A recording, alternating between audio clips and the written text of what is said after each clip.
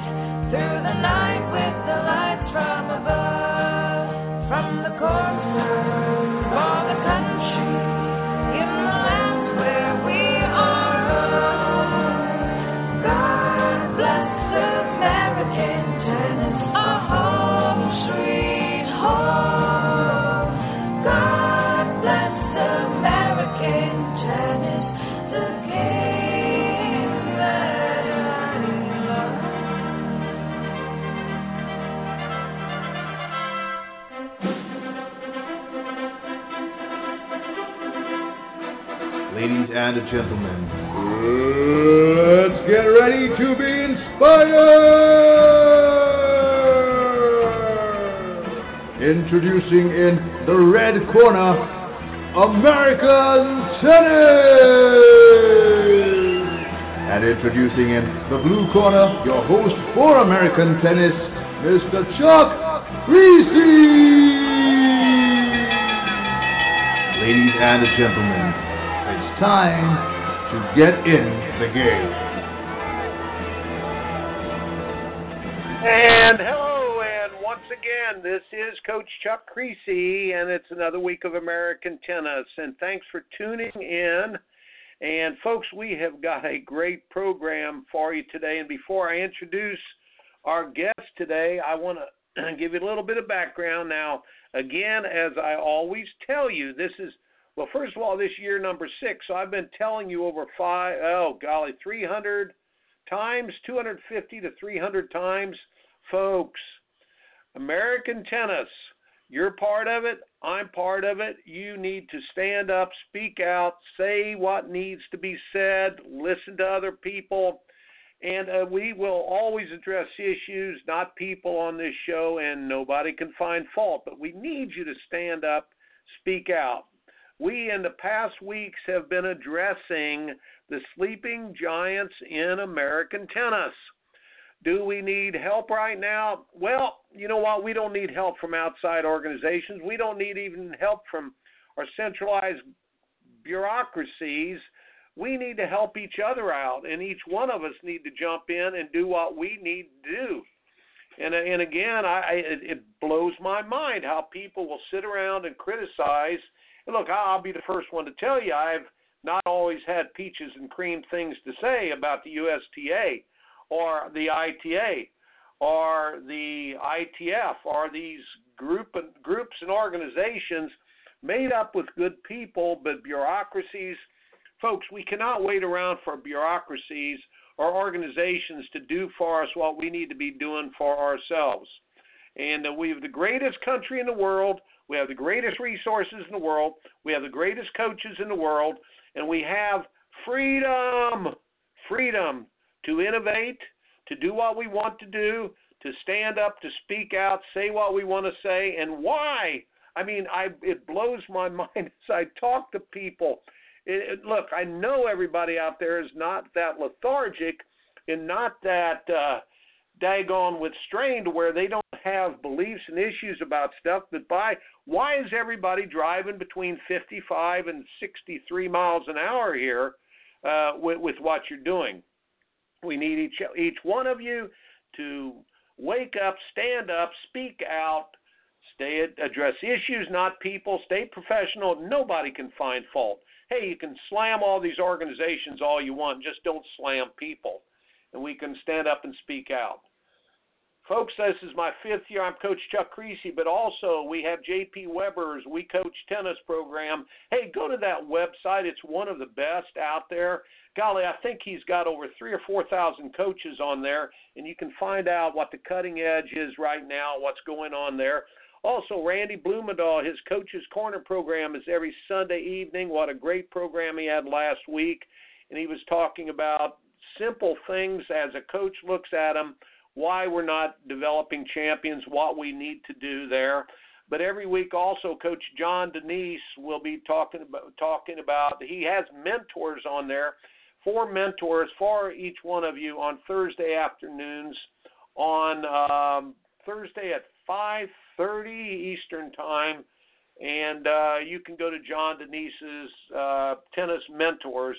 Yeah, it's a great Alan Fox on there, John Murray, and golly, let's see. Oh, I don't want to drop the ball on this, but off the top of my head, look, John Denise done a great program for the last 4 or 5 years. But thanks to all of you for listening, and I want to just sort of give a heads up what we're going to be talking about today, introduce our guest, and then I've got to go quick commercial, but let's get on with it because I want to, we've got a big show today. Look, 5 sleeping giants in American tennis. We've talked about them before, and each week we're covering one of them. High school tennis, a huge sleeping giant. We have the infrastructure. We have it as a sport. We have the people. We have the coaches. We have the facilities in each community, each town around our country.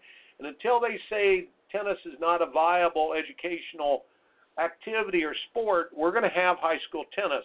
So why is it so amoebic? Why has it been neutered so badly? It's awful that we don't use this as a great, great training vehicle for our kids. Well, I just ask you a real quick question. Ponder on this. Is there any other sport where a college coach does not go see the high school event? Come on, if I'm a college football coach, I go see the high school football game. If I'm a college basketball coach, I go see the high school basketball game.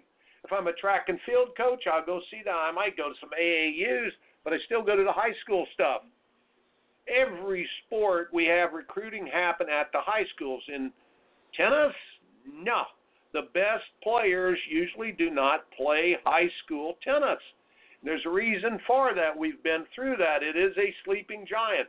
But it is format problem, folks. High school coaches out there and parents and everyone, it is a format problem.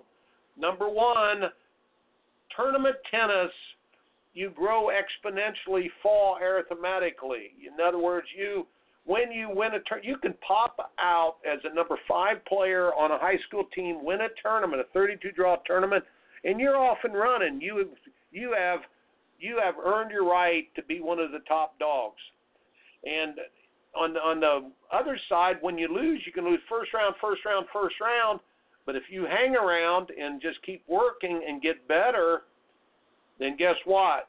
When you win that tournament, you didn't go backwards. So you fall arithmetically, grow geometrically. In dual match tennis, you grow arithmetically. You might go 10 matches in a row, and then your record might be 10-3, which is really, really good. But you might even play in number 1, and people ask you why you lost those 3 matches. And if they were a key match, you fall geometrically. So we need to think about the format there. We need to get we got to dump NOAD. NOAD is a gimmick.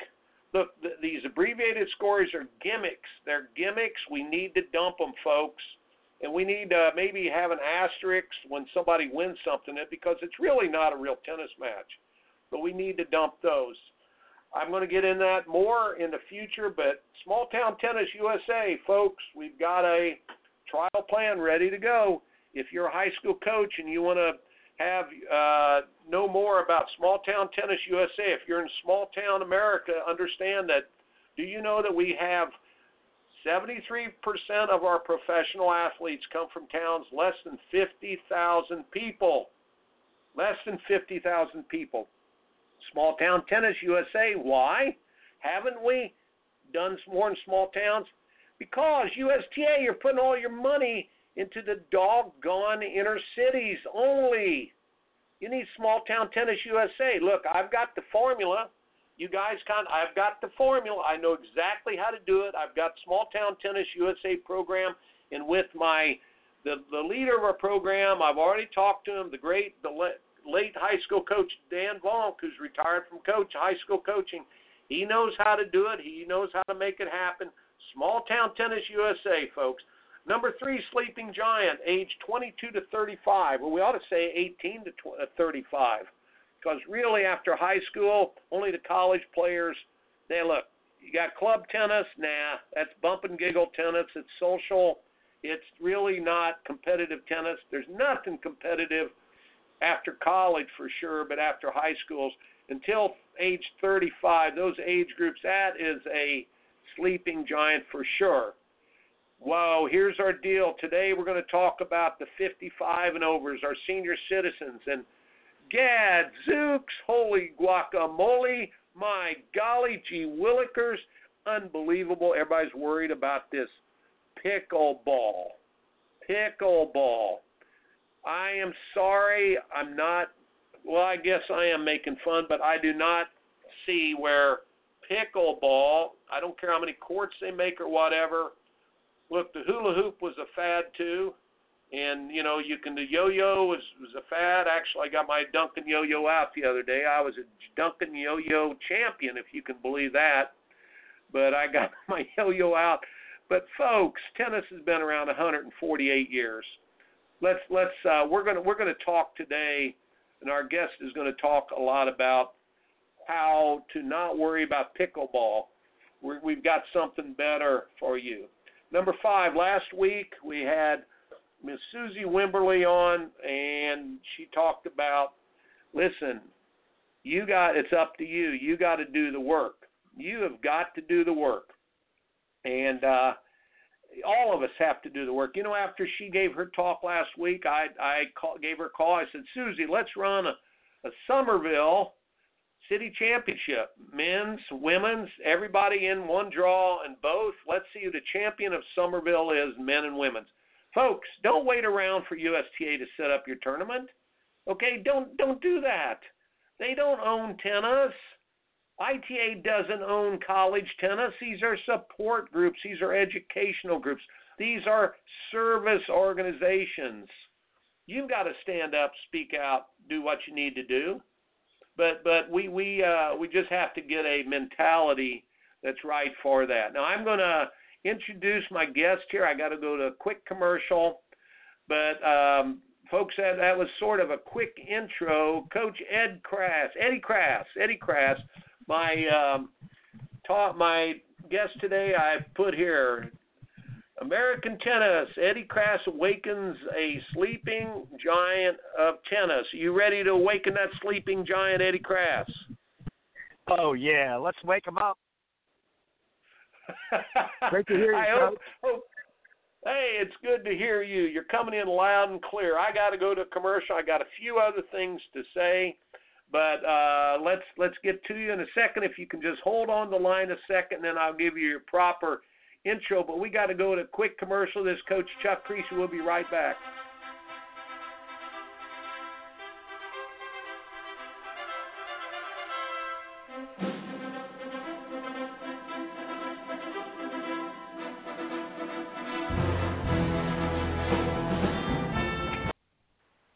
This is Coach Chuck Kriese, and folks, do you know that my tennis book, Coaching Tennis, is now one of the best all-time sellers, but it's also one of the top coaching books that is out there. It's all over the world, and it's called Coaching Tennis. Folks, if you're a high school coach, a parent, a youngster that just wants to learn a whole lot more about tennis, go to Amazon and you can order Coaching Tennis. Folks, I've also got some other books and a few tapes and things if you'd like to see those. Folks, by the way, also look for my coaching certification class that I will be running in Atlanta, probably Marietta, Georgia, over Christmas time. And look for that and sign up for that as well. Go to chuckkriese.net. That's www.chuckkriese, Kriese.net.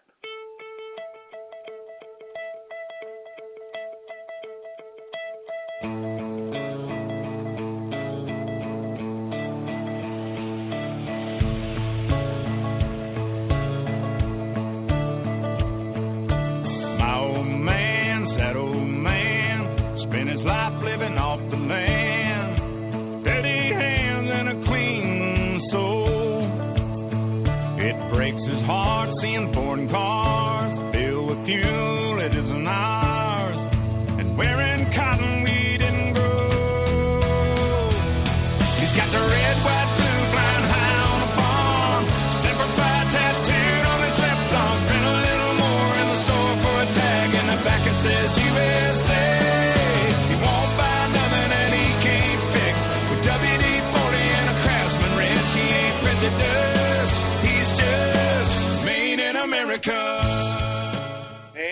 making them in America, and I know one person who's been in here probably long as me. That's Eddie Krass. And first of all, Eddie, I'd like to say a few things about you. And there is a saying that one lion with a herd of sheep can win a battle, but one sheep with a herd of lions do nothing except chaos. Ed Krass, and I don't want to say, call you just a lion, but you definitely have been a leader in innovation in tennis for many, many years. Ed Krass was, he's been able to work with people like Harry Hopman, Rick Macy. He's been an assistant coach a couple times. I had the great pleasure of Coach Ed Krass helping me as we coached 2 top 5 teams back in the 80s, and Coach Ed went to Harvard. He coached a Harvard women's team. But the best thing after that has been where he's doing his best job. He's put tapes out there. He's put articles out there, created so many things, different camps. But one of the greatest innovations, I think, Eddie, is your innovation with one-on-one tennis. And talking about somebody who's getting it done, who has never been afraid or shy, but put his actions where his mouth was and to follow up on things, Eddie Krass. And I would want, folks, this is a guy that really makes things happen. So, Eddie Krass, I'd like to welcome you first. Is there anything else you'd like to say about tennis in America? And then we want to hit on this, your one-on-one tennis as much as you can. Yeah, great. Thanks for having me on the show, Chuck. I've always been a big fan of yours, and it's just great with all the great passion you got to keep American tennis as strong as it can get and unify American tennis with the right individuals, doing the job. What I've done is basically taken the half-court serve and volley drill and made it into a really great game called one-on-one doubles. And it's a tournament format, and it's nice to see that the game is starting to spread. And we have there's a fella out in Northern California, Brent Abel, is running a tournament August 19th with 16 of the top 55 and over players. And hallelujah, the game's spreading out to Northern California. We do, we're excited about growing this game of half-court serve and volley singles. Well, I know that it evolved a lot from double skills that were eroding, and it's probably the best thing a coach can do as far as teaching his players double skills about how to hit through people and how to work on vertical tennis. I call it vertical tennis. Everybody plays horizontal tennis side to side, but vertical tennis is what Roy Emerson, the greatest doubles player in history is Roy Emerson. Now, people might argue maybe it was McEnroe, but Roy Emerson still 14 Grand Slams. I think 13 of them were in doubles. But he talked about vertical tennis, and we actually have always done Emerson training, where you make the court, you play on half of the court, and it makes the players play high and low, and they learn how to use touch shots and different things. Could you elaborate on that just a little bit and explain that? Absolutely. It's not. Yeah, well, I learned the game from you when I was coaching at Clemson. We did it as a practice set of challenge match format, as you recall. There was no line down the middle, so they were making some sketchy calls, but that didn't matter. And then, I recognize how important it is to enforce a first volley, a half volley, just giving players a chance to work on those mid-court skills and moving past the shame, playing that mid-court game. Boy, oh boy, it's exciting when players can learn how to get this. It's almost a lost art, Chuck.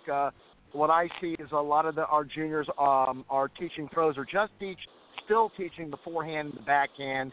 Not even the backhand, by the way. We're running around that backhand, and we're hitting just big forehands. I mean, it's going to be hard to create that all-court player when we can't even hit an inside backhand, yet alone. That's a whole other topic. Well, it is. In the skill set, if anybody's trying to work with your juniors, if you'll make the court more narrow. And, you know, the USTA sort of tried to get this going with their red, orange, green stuff, but the way they introduced it, they didn't quite understand that you do advanced skills with a more narrow court.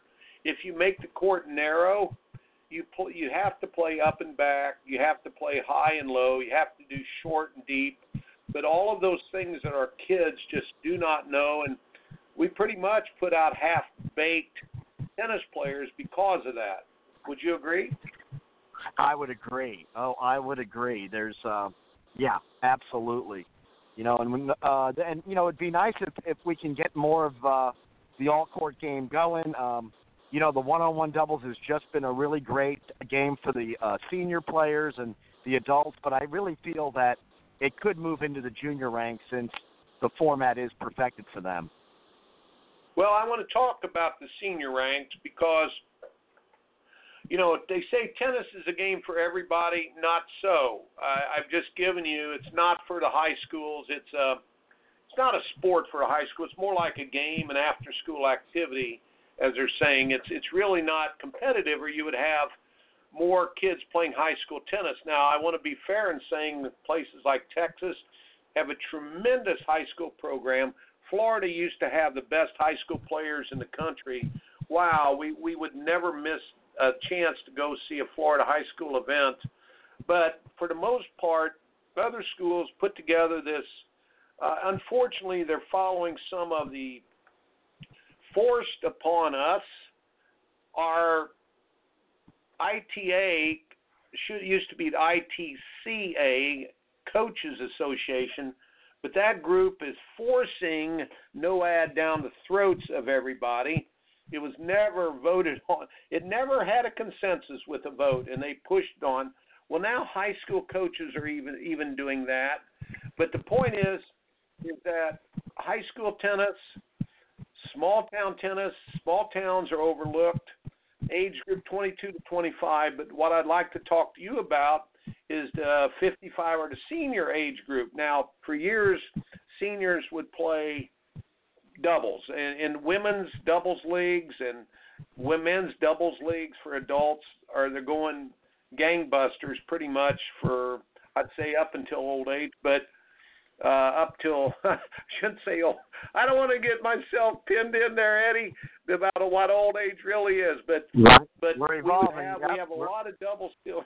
We still have a lot of doubles going, but what this pickleball is caught on basically because people don't have to move, and you now are promoting one-on-one doubles where you do not have to serve and volley, correct? Yeah, for right. Old just people. starting that out for some of the senior groups, and you know they can get rewarded by putting a volley away, getting a 2-pointer. They kind of come in on their own terms. It's nice. It's a nice way to play. Okay, that's pretty interesting. So, if people who've played tennis their whole life, they go to this pickleball and they have immediate success. I've always argued easy to pick up is easy to put down. Hard to pick up is hard to put down. Tennis is still the Cadillac of all racket sports. I mean, come on, badminton has never taken off, and I'll tell you why there. It's the scoring system of badminton. It's keeping score by one.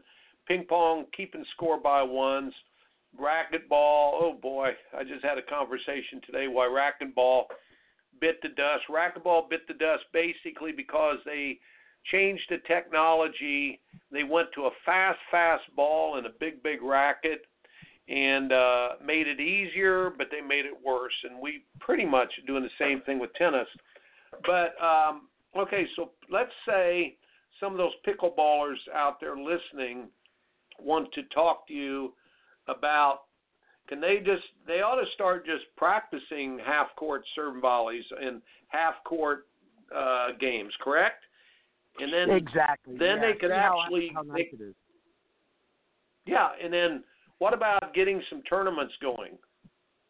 Absolutely. Yeah, anybody that would like to get some tournaments going, they should contact me, and I can help them get the tournament started at their club or their facility. How do they get a hold of you, Ed? Do you have a website or? We've got a website they can check out, which is oneononedoubles.com, and we'll spell it all out, ONEONEDOUBLES.com, and you get to see some of the TV shows that just happened, and it kind of talks a little bit about the game, and there's a lot of good stuff on there and different events that are happening. However, they can call me at 813-478-3384, and we can talk about starting some tournaments. Ed, let's repeat that number. That number is 813-478-3384. Okay. And we can talk about structuring some one-on-one doubles for their town, their small town. What's your email? What's your email, Ed? And the email, we'll keep it simple. It's oneononedoubles@yahoo.com.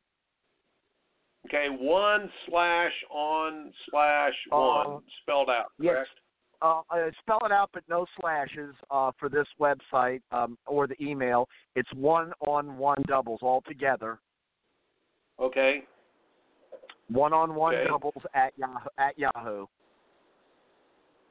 Okay, that's great. Now, here's the thing. If they want you involved, you can put on a whole program. You've had bands at different places, and you've had a lot of different people show up.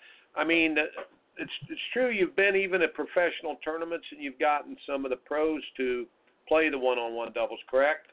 And college events too, right? That's correct. Yes, so we have different events for different tennis groups from the seniors to the pros to the so we can really work with any group. And the music is always a nice addition, right? The good music is an addition. Right, and I've been to a couple of your events. They're really fun. They're really, really fun. But folks, again, this is Coach Ed Krass's project, one-on-one doubles.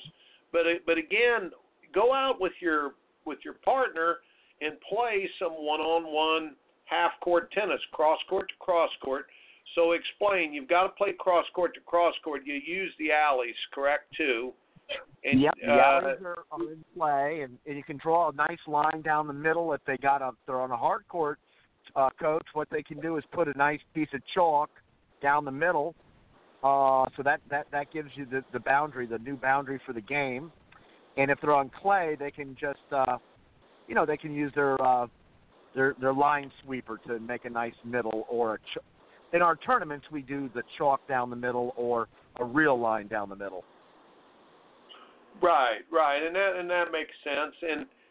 But again, as a coach, I look at it and I say, and Ed, it's something that I still do with all my players. I make them play half court, serve and volley tennis. At college, they serve and volley for doubles each time, and I have them do that. But the skill set for taking a half volley, closing on a floating ball, their ability to take balls out of the air, and it's something that really, really needs to be taught, but it's a heck of a lot of fun, and any of you out there, get your kids playing this as soon as possible. Coach Ed, you've given out everything out. We're going to get all of your information again, at the end of the program, but I want to try to get you to talk at a broader sense. Now, you've been in tennis since, 1972. You probably hit your first balls about 1971. You started teaching tennis about 1979 or 80. Is that correct? Yeah, that's correct. You were a head coach at Central Florida. You were a head coach at Harvard, assistant coach. You've got a lot of experience in it and a lot of reps. Now, we've got this situation in the United States where we only have 26,000 tournament juniors. Okay, now listen to me here. 26,000 in the whole United States of America. That would equate to about 500 per state if we had 50 states divided. That's not good. We probably have 26,000 soccer players in the Atlanta area or the Miami area or the Los Angeles area or the Dallas area. But in the whole United States, we have only 26,000 junior players right now. And I've already talked about the void we have at the middle age group when somebody gets out of college. You're doing a lot to resurrect the senior citizen tennis or people who don't want to run all over a singles court anymore. You're in charge. Let me say you're in charge for 1 year, and you have executive powers, executive orders. You can do anything you want, but you're in charge of United States tennis. Off the top of your head, can you tell me what you would do to invigorate our sport? Well, I tell you what, it would be. I think I would really let a lot of people learn how to play this game. I think teaching players how to play one-on-one doubles would be a great way to do it in a tennis tournament format for all levels, starting from the juniors through to the college. I just think that the excitement of learning all the skills right off the bat would be a much easier way of learning the game and staying with the game rather than going through the difficulty of having to learn a difficult full court game of singles. So, you can still do all the progressions that the USTA did with those little balls, with the green ball and the red ball, but I would do a lot more of it with the one-on-one doubles game and let these kids learn how to play and put it on television, for heaven's sakes, so people can watch the competitions and really grow this as a third game of tennis, and really, showcase how great this game really can be for tennis. And I think it would not only grow the enjoyment of the game, but it would develop a lot more championship players like we're really looking for. Well, look here now, just a second. In junior tennis, 12s, 14s, and almost 16s, we pretty much, in those age groups, 12s and 14s, dominate the world. We do a great job at getting our kids off and running, but there's always a hole in people's games. In other words, Coach Ed, we have the best group of 20-year-olds now. I think one of the best we've ever seen. And if these guys don't pan out, you're going to hear about it on this program, but we had the Tiafos and the Tommy Pauls and all these kids, the Taylor Fritzes, and these kids were really one of the best groups of juniors I've seen since Courier and Sampras and Wheaton and Agassi and who else? I think Chang was in that group. All these, it's the best group I've seen since then. But our kids don't make that next jump. Now it's either physical, mental, or emotional. Either they don't have the game, the technical skills, or they don't have the emotional skills. Maybe they haven't trained hard enough. Might be a combination of all three. But why? To answer your question, why are we not teaching the skills that one-on-one doubles teaches? Why aren't we teaching the volleying, the half volleys, the improvising? Yeah, it comes. Why? It's profits over people, Coach. It's profits over people. Does that make sense? So this has been the big problem for years. Right. So it's profits over people, and you go out and you get your tennis lesson. If someone's trying to teach you that mid-court volley and it's too uncomfortable, guess what?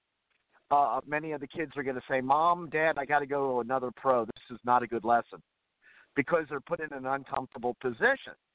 So I would say we're very lucky to get 1% of our tennis teaching pros to put kids in an uncomfortable position. We need 50% of our teaching pros out there to do this and because one-on-one doubles is an uncomfortable game. People in tennis want to be comfortable. So what they're doing is they're appeasing them and they're wanting to make the profits, bringing them back for the lesson, Give them the forehand, make it good, feel good. Give them a backhand, make it feel good. Forget about one-on-one doubles. It's too damn tough. Well, I mean, I think exactly. I feel exactly the same. I have a sign in my office. It says, "Comfort bears no fruit," and it never does. Our kids. There's another one. People are usually down on what they're not up to. When our kids can't do something, they usually shy away from it instead of attacking. And I'm not saying everybody, but it usually happens. Your one-on-one doubles forces kids to learn how to do the things that are uncomfortable, and it's just a great game, and I like it because it absolutely is a game. Hey, look, at my age, I can still play one-on-one doubles. The full court, what I dislike the high-tech rackets because maybe with the old equipment I could run down balls on there's still some symmetry between the ball striking and movement, but there's no symmetry with high-tech rackets. Ball striking has overcome movement, but with one-on-one doubles, it helps you to do that. It helps you to do that. What else would you do if you were in charge? Do you see any other things I'm missing there? High school tennis, you would say it's amoebic, right? It's not doing too well. And then small town tennis, that age group, we're losing people to pickleball in the old age.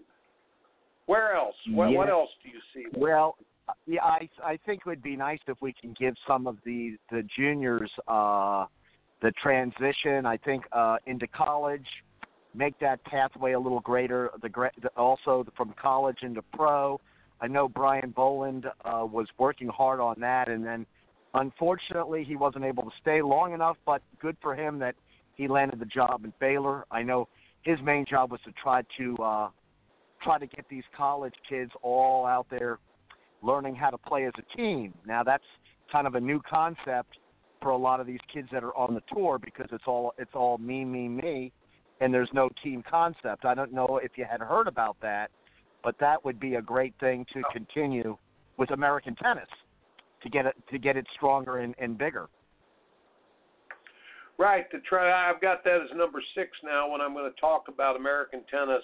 But the transitioning from junior tennis to pros. Now, first of all, the transitioning from junior tennis to pros right now, we have 70%, 70 to 80% of all of college tennis, if you take all the colleges, are international players. Now, with that, I understand international players saying, wow, let's go to college. I can get a college scholarship. Are you kidding me? That's worth $25,000 or $50,000 a year for me and I get to continue tennis.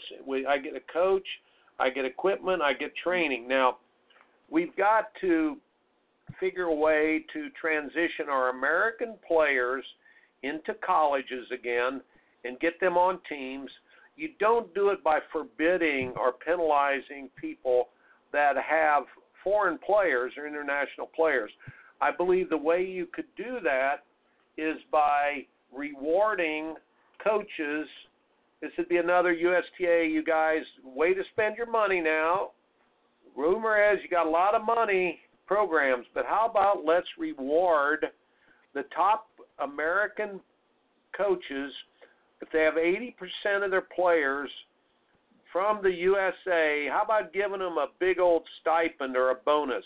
If you did that, you betcha other coaches would say, hey, let's recruit, am I going to read Johnny Smith from Oregon here, or am I going to recruit this other young man from wherever, country, Europe or somewhere? Wow. I think coaches would say, let's go with Johnny Smith. So let's do that. Also, USTA, we need an all-American team you guys could put together. And look, USTA, you guys you are not USTA.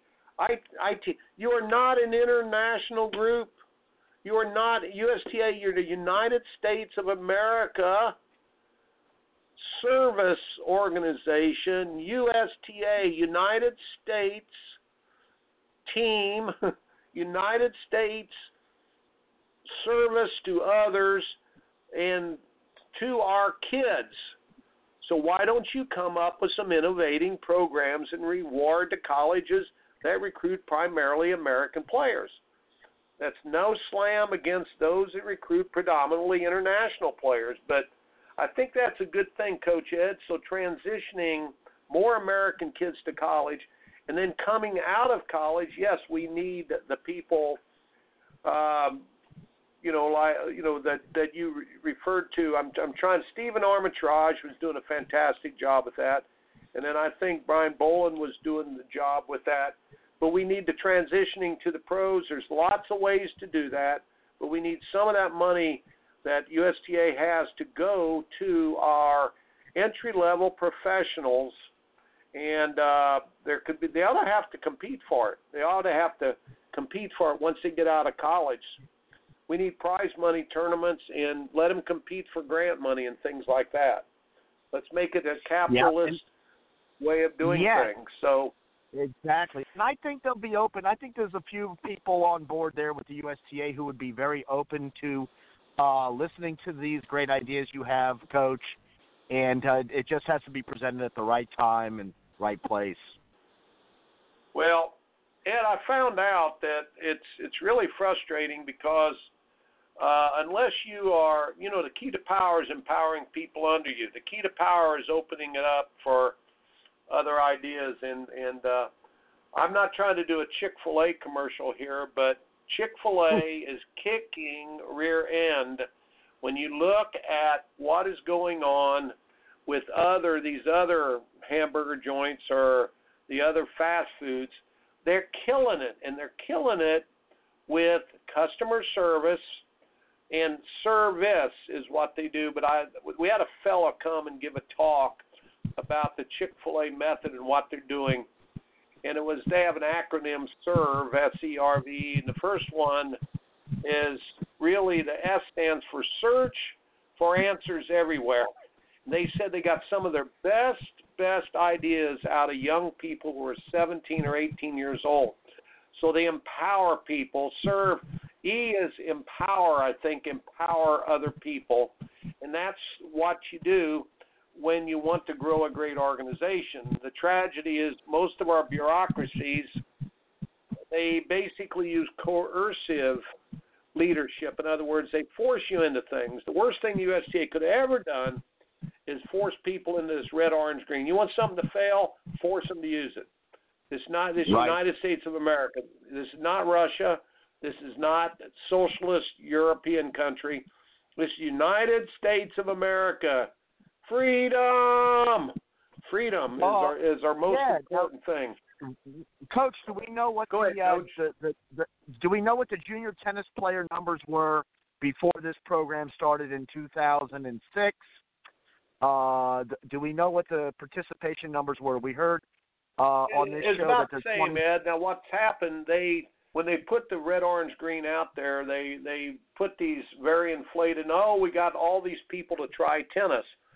Well, you and I know, I heard a talk by Arthur Ashe many, many years ago, and you'd think I didn't hang on every word he said.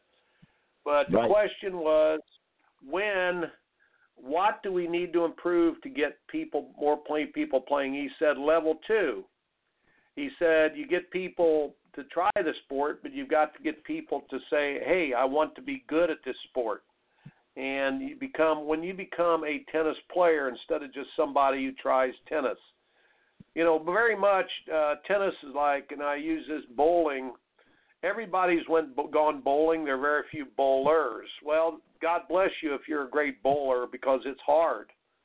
But we want tennis to be more than an after-school activity or some type of run-of-the-mill, try it now, drop it later type sport. And to answer your question, the red, orange, green got a lot of people to play it and try it once, but we're not making tennis players. That's the whole trick, and I'm going to talk in a few minutes about how you do that. But, Coach, I'm going to give you a couple more minutes here, and I got to go to commercial. Now, let me ask you, that's great ideas, great stuff. what can you add to what we're saying? Any other great ideas? The transitioning from high school to college, from college to pros. What else? Yeah, what else can I say? How many years?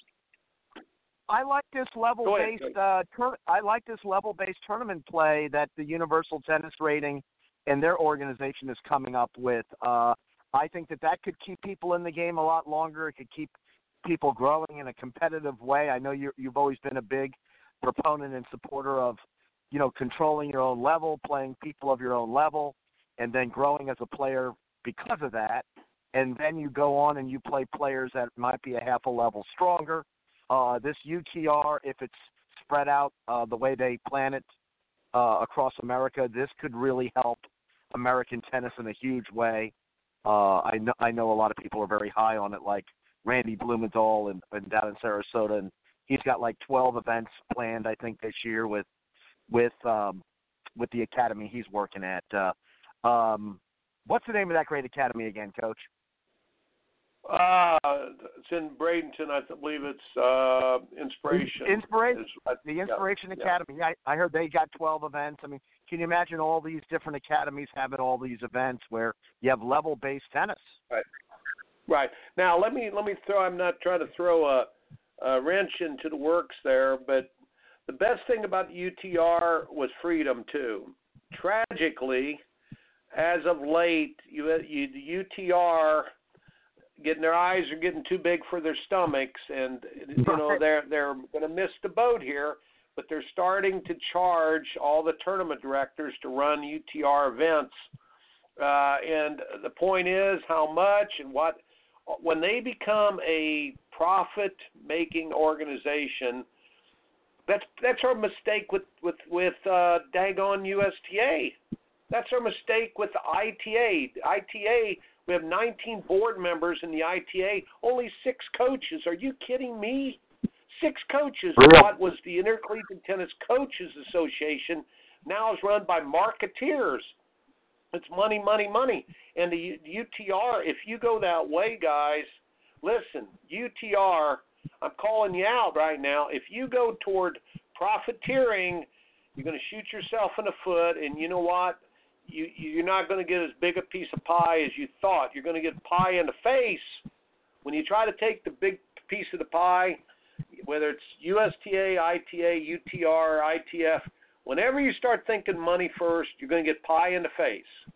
And that's what I can tell you. So, but at UTR, the concept's fantastic. It brings people together like a community co-op of people coming together to play. Ed, the worst thing we could have ever done is segregate kids by age, 10 and under, 12 and under, 14 under, 16 under. It just is jumping through too many hoops, and it becomes a hula hoop. It becomes a hula hoop. Yes, go ahead. And I know tennis has to be monetized, I guess, in some way. I don't think it's going to be free, but I think maybe they're onto something if they can keep the cost down low to run tournaments. I know they have their own ranking system. So, hey, it's our first new it's our first new entity. I know we're big fans of this, that, and the other, but, hey, it looks like we could give it a shot, Well, the key is you make the money as a result of good work done, not as a result up front, and you just gotta solve that one. Well, Coach, loved having you on. You can either stay on, listen to the program. We've got about 10 more minutes here. I got to do a quick commercial. But Coach Ed Krass, again, give your phone number if you can there. What is it? Area code 813. What is it? 478-3384. And I'd love to hear from anybody out there, and we could always brainstorm. And Coach Kriese, keep up the great work. Love you lots, and congrats on all you're doing. Okay, oneononedoubles.com? Yes, correct. And one-on-one doubles at Gmail? One-on-one doubles at Yahoo. At Yahoo. Okay. 813. Say the phone number again for people they can write it down. 813. What is it, Coach? Yep. 478. 478. And then it's 3384. 3384. Okay, folks. And Coach Ed Krass, thank you. God bless you. Keep up the good work, Coach. Thank you so much, Coach Kriese. You too. Keep up the great work yourself. All right. And, folks, that's Coach Ed Krass. And if there is a better human being out there who loves tennis and really, you need to be energized, you be around this guy. You bring him to your club or whatever, a coach, and, folks, he'll get it going. And all you older people, try that one-on-one doubles. We will be right back. This Coach Chuck Kriese.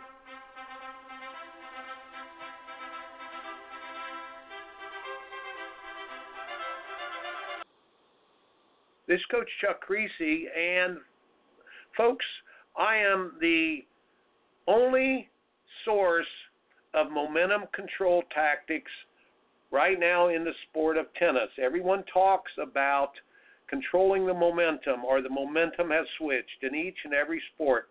Since 1979, I have worked on tactical, technical, and mental ways of developing your ability to control momentum. Please get a hold of me and look at chuckkriese.net, Kriese, chuckkriese.net, and I can teach you, your club, about momentum control in tennis or your business or any sport.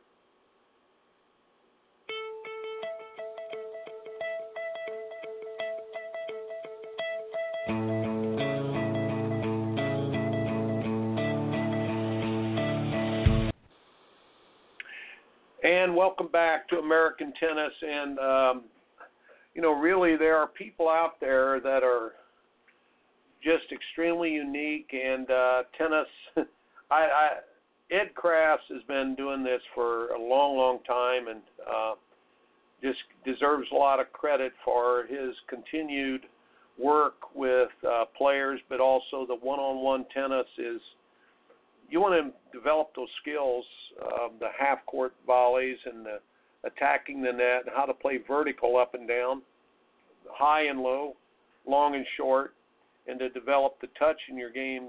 Go to one-on-one doubles. I think that, but also I just love people who have enthusiasm and they just make things happen. I've got something here I just saw. Okay, stimulation never happens through regulation. Regulation is never a stimulate. Regulation is only an aggravation for innovation. Pretty good, huh?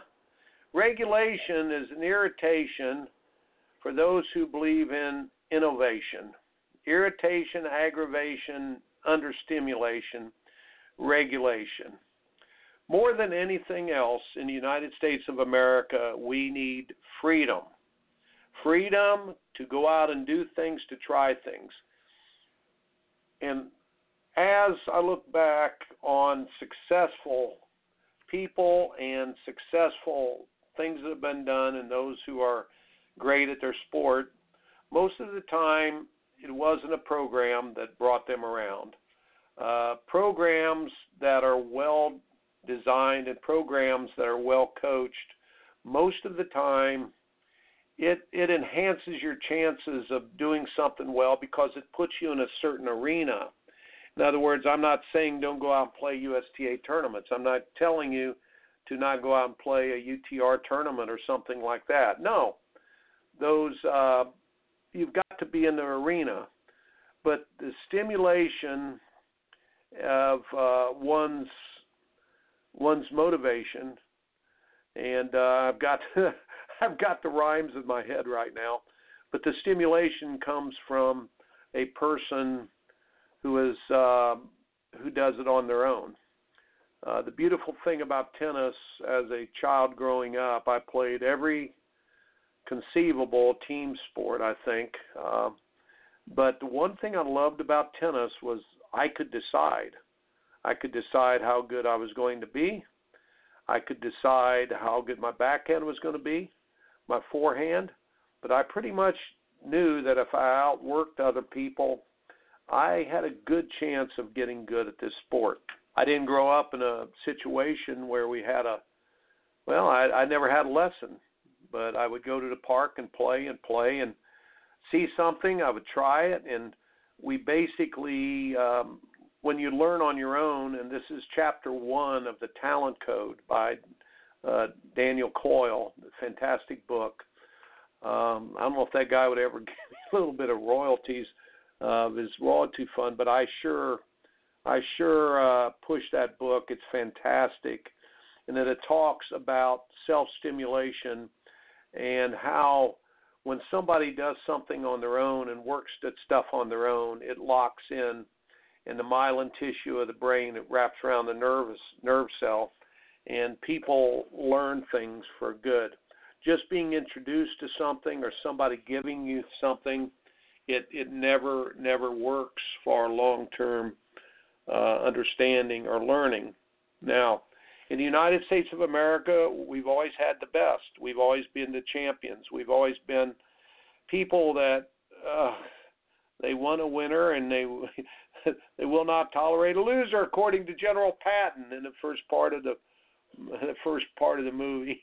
Go to YouTube and watch the old Patton movie with George C. Scott and the introduction, how he comes out and he says about the United States of America, we were born to win. But the biggest reason we were born to win is freedom. We have freedom to innovate. We have freedom to develop our own pathway.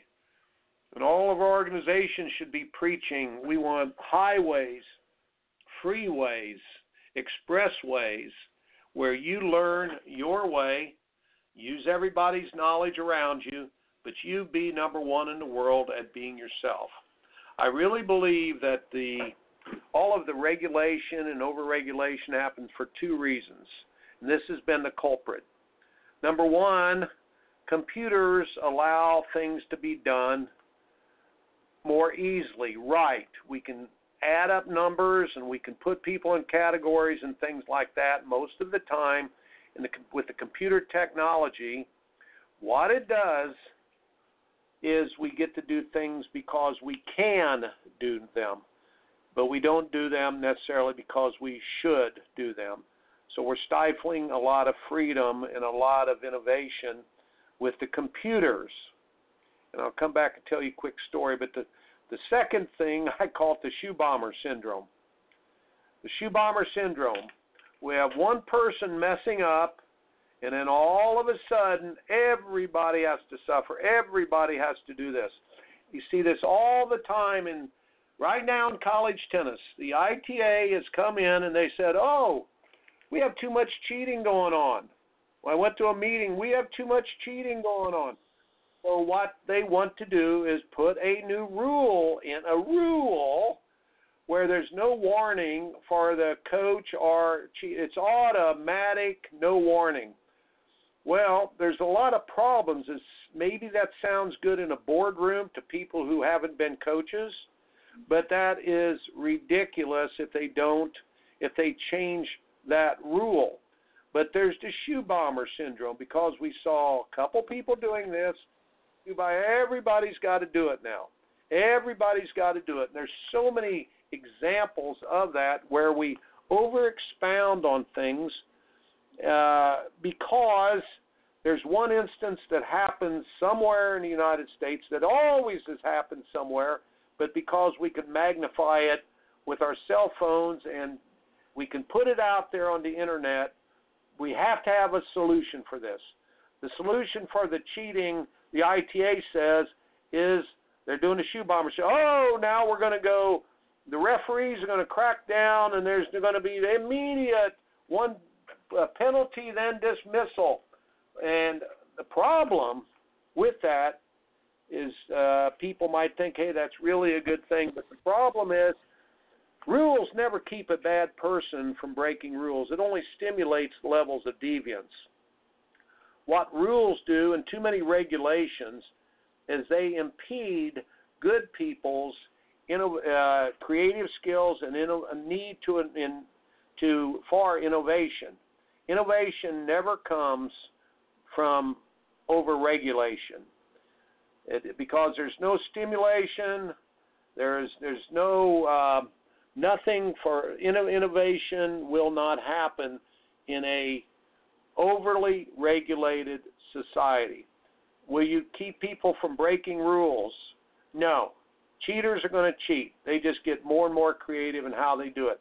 So what happens, the cheaters are homing in their skills. They're getting really, really, really good at it.